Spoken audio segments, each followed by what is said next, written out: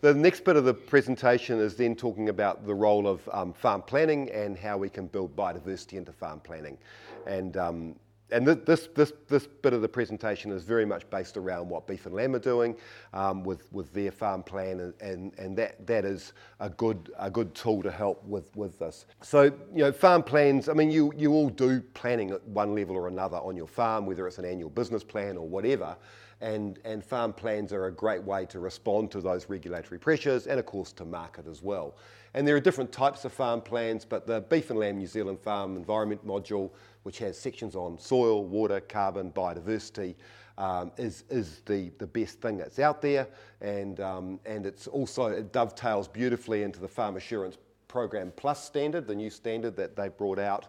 And if you've got a farm plan with beef and lamb, then you'll be meeting the requirements of the FAP Plus standard. And I think we are going to see that FAP Plus standard becoming the norm in New Zealand farming as we try to break or maintain our access to our markets overseas.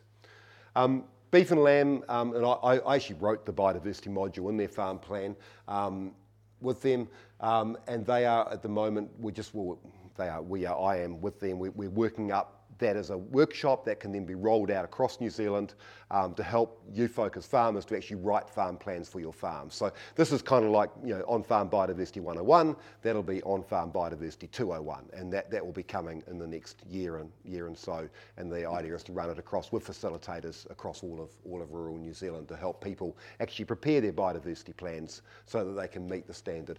And I also helped write the FAP Plus standard for biodiversity, and as I said, if you've got a biodiversity plan, you'll meet that standard, and it will enable you to be verified through that. And there is a lot of interest. I know Silver Fern Farms are getting a number of their farmers up to the FAP Plus level, and I'm sure the others will all be doing the same thing in the next year or two. So they're all available online. The Farm Plan Environment module is available on the Beef and Lamb site, and this is available on, I can't remember what the website is now, but wherever that one is, you can get them all online. There's a lot of detail in there, a lot of information, and there are a lot of templates and supporting information to help you do that. The point I wanted to make at the start here is that really biodiversity is no different to anything else you do on your farm. The way you think about it, the way you plan for it, the way you manage it, the way you monitor it, is exactly the same as all the other things you do. So this is my sort of schematic for this. You're at the middle here, your business, your family that's running the farming operation. The blue line means you carry out the operations, whether it's renewing your pastures, looking after your soils, your livestock, your pests, health and safety, freshwater, biodiversity. They're all the same. The things, the operations, the things you do on the farm. You monitor that. You monitor your livestock performance. You monitor your pastures. You monitor your health and safety. You monitor your freshwater. You monitor your biodiversity. That feeds back to the management. And then you have a plan that sits above that you would review your monitoring, it would influence your longer term plan, set up your annual work plan and back into there. So I guess my point is biodiversity is just like everything else you do on your farm. It's not something that should sit over there on the shelf and never be looked at again. It should be part of that annual cycle of planning and monitoring and thinking about your farm business. And like everything else, biodiversity is influenced by regulation, just like freshwater is, like animal welfare is, like health and safety is, and it's influenced by the markets as well, in just the same way as all those other things are. So biodiversity is just one more component.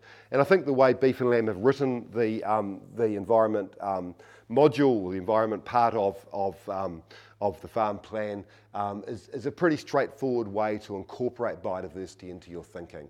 And there's sort of 6 steps. Understand what you have, think about your long-term goals, identify the things that might be opportunities to achieve your long-term goals for biodiversity, what might be the risks or challenges or constraints, develop an operational plan, develop and implement some monitoring, and then review the plan regularly. And it's fairly straightforward, and there's really good templates. I'll just go through it quickly, but there's good templates in the material on the Beef and Lamb website. This is probably the most difficult thing to do, and really this is the biggest challenge for you as a farmer, which is because you're not ecologists, you're not botanists, you're not bird people, you're not reptile people. So how do you know what you have? And it is the biggest challenge in my mind. So we've developed some templates in there. The first thing is to simply have a map of your farm and just know on your farm where the bush patches might be, where the wetlands might be, where the tussock grassland areas are, where the rock outcrops are. So you've got some idea where these things are on the farm. And then there's guidance and assistance in there to help you then for each of those to go through and actually describe what might be in it and what are the dominant species. Is it in good condition or is it in bad condition in terms of is it grazed out? Is it full of weeds? Are there deer through it? Has the wetland been invaded by willows or whatever is going on? And the idea of doing that exercise for each of these patches on your property is so you can then start making some more informed decisions about where you might put effort in terms of management, what might be a priority for management, because you can't manage everything. Management comes at a cost, you're busy, you've got a farming business to run, and biodiversity costs money. So what might be your first priority, what might you do? And I think it's really important, and I've said this before and I'll say it again, that you think about your farm in the wider context. I think it's really important that you understand what's around you, what's on your neighbours, and what's even further afield, because many of the values on your farm, the karuru, the pigeon I saw flying around before, it won't just live on this farm, it'll be on the next farm, it'll be on the conservation land over the back somewhere, it probably goes right across to the Catlins forests, So it's being influenced by a much larger landscape. But then some of the threats are as well, pigs or deer, for example. I mean, they'll be covering tens of kilometres. So just what you do here is going to be also influence what's in that wider landscape. And so I had a quick look. I mean, this website here is really, really helpful. So this is called Walking Access New Zealand, or Harenga Nuku. And they've got maps, and there are other things like this that show public access areas around New Zealand. So we are just, if I got this right, I think we are just sitting down in this gully about here somewhere. And I can see straight away there's a bit of conservation land on the other side of the ridge there. There's another bit of conservation land there. And when I looked at this map on the aerial photograph, this is mainly tussock grassland and shrubland, but this had native forest in it. So the karuru that are here wouldn't think twice about flying backwards and forwards between there. So understanding a bit about the wider landscape is really useful. These maps are really good too because they show all of the public easements, public roads, paper roads, Queen's Chain, all those sorts of things. So if you're not sure what's on your farm, they're really worth having a good look at. So then coming down to your farm, so this is just a hypothetical farm. I've just drawn it on an aerial photograph. It's on the west coast, the aerial photograph, but it's got 3 bush remnants, a wetland, and a couple of riparian or 3 riparian strips on the property. So the simplest level is just to do a map like this and just say, what have I got, what's on the property, and what is it? Forest, forest, forest, wetland, and riparian. Then the next step is to then, and there are templates for this, to then go through and you can fill these into whatever sort of level of detail you want to. This is actually a different farm. This is a little kowhai grove here. This is on a farm up the Cadrona, and I've drawn a little map of where it is. There's a fence up here. I've wandered through it, where I took photographs from, and I've just filled it in. It's a tiny remnant. It's less than a hectare. It's forest, but it's secondary regenerating. The canopy is what we call diffuse, and you can go and fill this all in. I've made a couple comments about what plants are there, what birds I saw, and then there's more information on the next couple of pages as well. They're just designed to help you get some feeling for what you might have, what might be the values. And the most important part of this is there's a summary score sheet on this page here where it talks about what are the values of the patch. This one was degraded, small, isolated, had few species, and no rare species. So it's probably very low value. You wouldn't necessarily make it a priority. What sort of management's required if you want to look after it? It needs fencing, but it doesn't need any weed control, and there's no evidence of pigs or goats in it. What's its value to the farming operation? It was irrelevant. It was a tiny patch. It was of no real importance. So that can help influence your prioritisation. So that's all there in the guidelines to help you get an idea of what's there. But it's really hard. How do you know what species you have? How do you know what's in your patch? And it's not very easy to do that. Sometimes there are council records, and you had a report from someone who had been here some years ago and actually done a little description of that bit of bush, which is really helpful. There might be SNA descriptions in some areas. Some parts of New Zealand have had what are called protected natural areas program surveys, and they often have quite a lot of information, but they haven't covered all of New Zealand. They're totally on private land. They didn't focus on conservation land. And there might be other reports and publications. It's just, sometimes you can find out, sometimes there isn't anything. There are various online resources. I'll show you some examples in a minute. But often the most knowledgeable people are people like the QE2 or these Landcare and catchment group people. They often can be really helpful. They're often local experts, people in the wider area who know about what's here. The nurseries, Pukeroa here, people like that. And so you guys often are collecting seed, you know what's around. So there are lots of people you can go to, neighbours, catchment groups, regional council staff can be useful as well, depends on who's got knowledge in an area.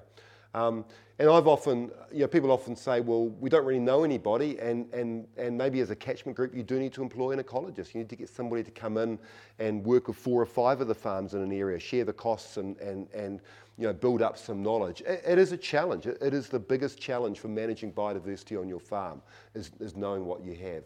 But there are a range of things out there that can help. And it's really good. You could get in people to come and do, Botany 101 or Birds 101 or whatever and help you learn what some of the species are. And the common things are relatively easy to learn and to know what's out there. It is a bit harder knowing what the rare things are. There's a resource called iNaturalist, which is a record of all the, a GIS type database of all the records of plant, animal and fungi in the world actually. And it's often incredibly how many places people have been to and observed things. Someone would have driven along this road here and might have seen a kangaroo, the pigeon fly by, and they would have necessarily logged it on there. So you might go to your farm, you might be surprised how many dots you find on your farm. So there's information like that. There's various websites, and these, you'll provide these slides in the next wee while. There are different websites that can provide you with information. Landcare Research will provide free plant ID for farmers if you've got plants you don't know what they are. There are various phone apps. There's a whole range of things out there that can help you. But it is a challenge, and it is a big challenge. Once you've got an idea of what you've got, the next thing then is to think about, okay, what's my long-term goal for my farm? Where would I like to see biodiversity on my farm in, say, 20 or 30 years' time? So thinking well out there, what would I like to see? And it will vary from farm to farm, and it will depend on what your situation is. And that's just something I made up there, but a dawn chorus of bellbirds and tui greets us each morning. Our stream has abundant native fish. There'll be a range of things like that you'll have.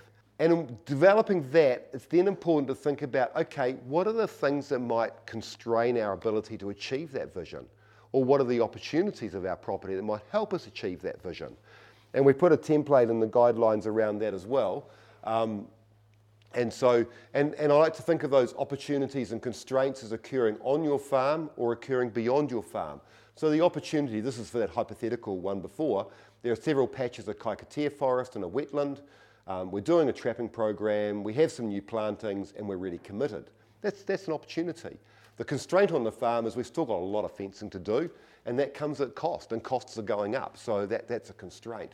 And we're starting to see some dieback in our remnant trees. Perhaps the cattle are damaging the root systems and they're starting to die. What about opportunities beyond the farm? Well, we're part of a catchment group, and I think catchment groups are really important. There is some regional council funding, and we've got extensive native forest adjacent to our farm, which means there's a good source for birds to come in. But what are the constraints beyond the farm? Well, climates are changing, we're getting more floods, which are damaging our riparian areas. It's getting more and more expensive to meet all the regulatory requirements. That bit of bush next door is great for the birds, but we're also getting possums and deer out of there, so it's also a constraint. So it's thinking about, it's just a risk analysis. It's thinking about what are the risks, but also what are the opportunities. And then from there, to me, that vision is somewhere where you might want to be in 20 years' time.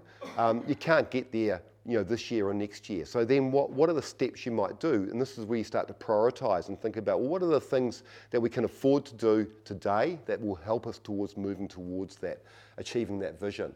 And so this is really a prioritised action plan. And I see these as the stepping stones towards meeting that vision.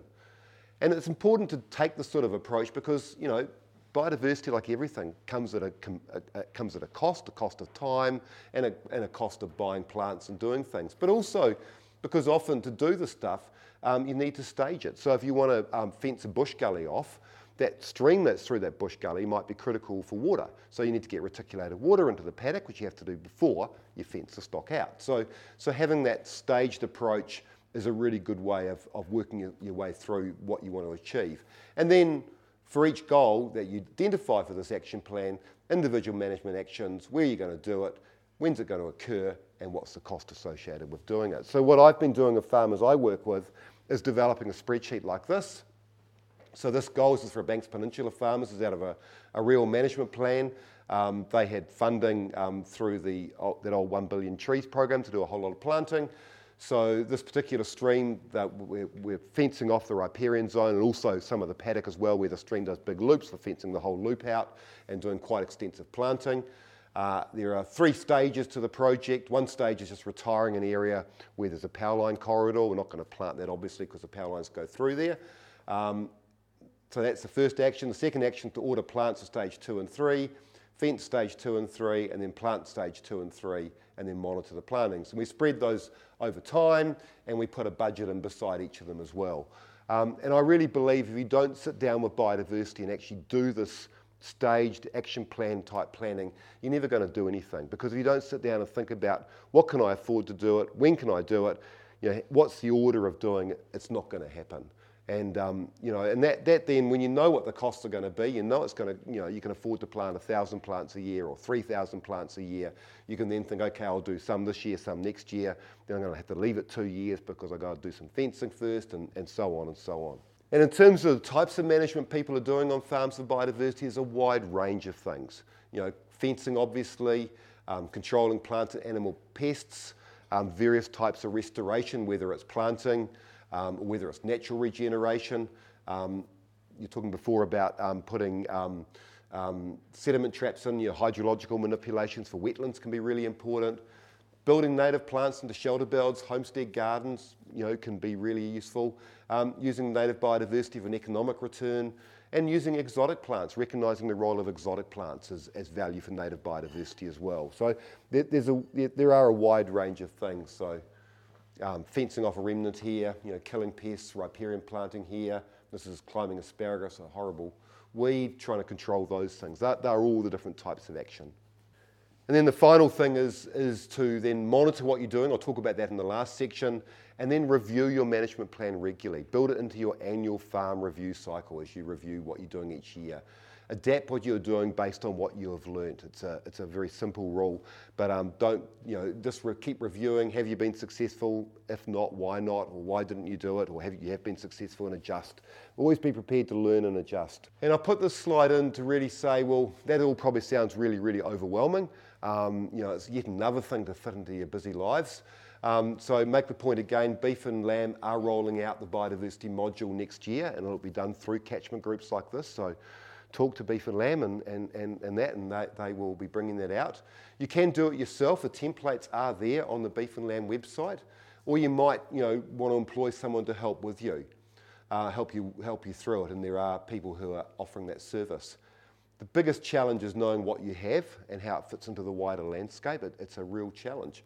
And I think working in the catchment groups is a really good way to do that, to try and learn that information. And as I said, the New Zealand Farm Assurance Program Plus standard will require you to have a biodiversity plan and biodiversity monitoring. So again, quite overwhelming. I hope that wasn't too overwhelming. I'm going to have a sip of water. Any questions?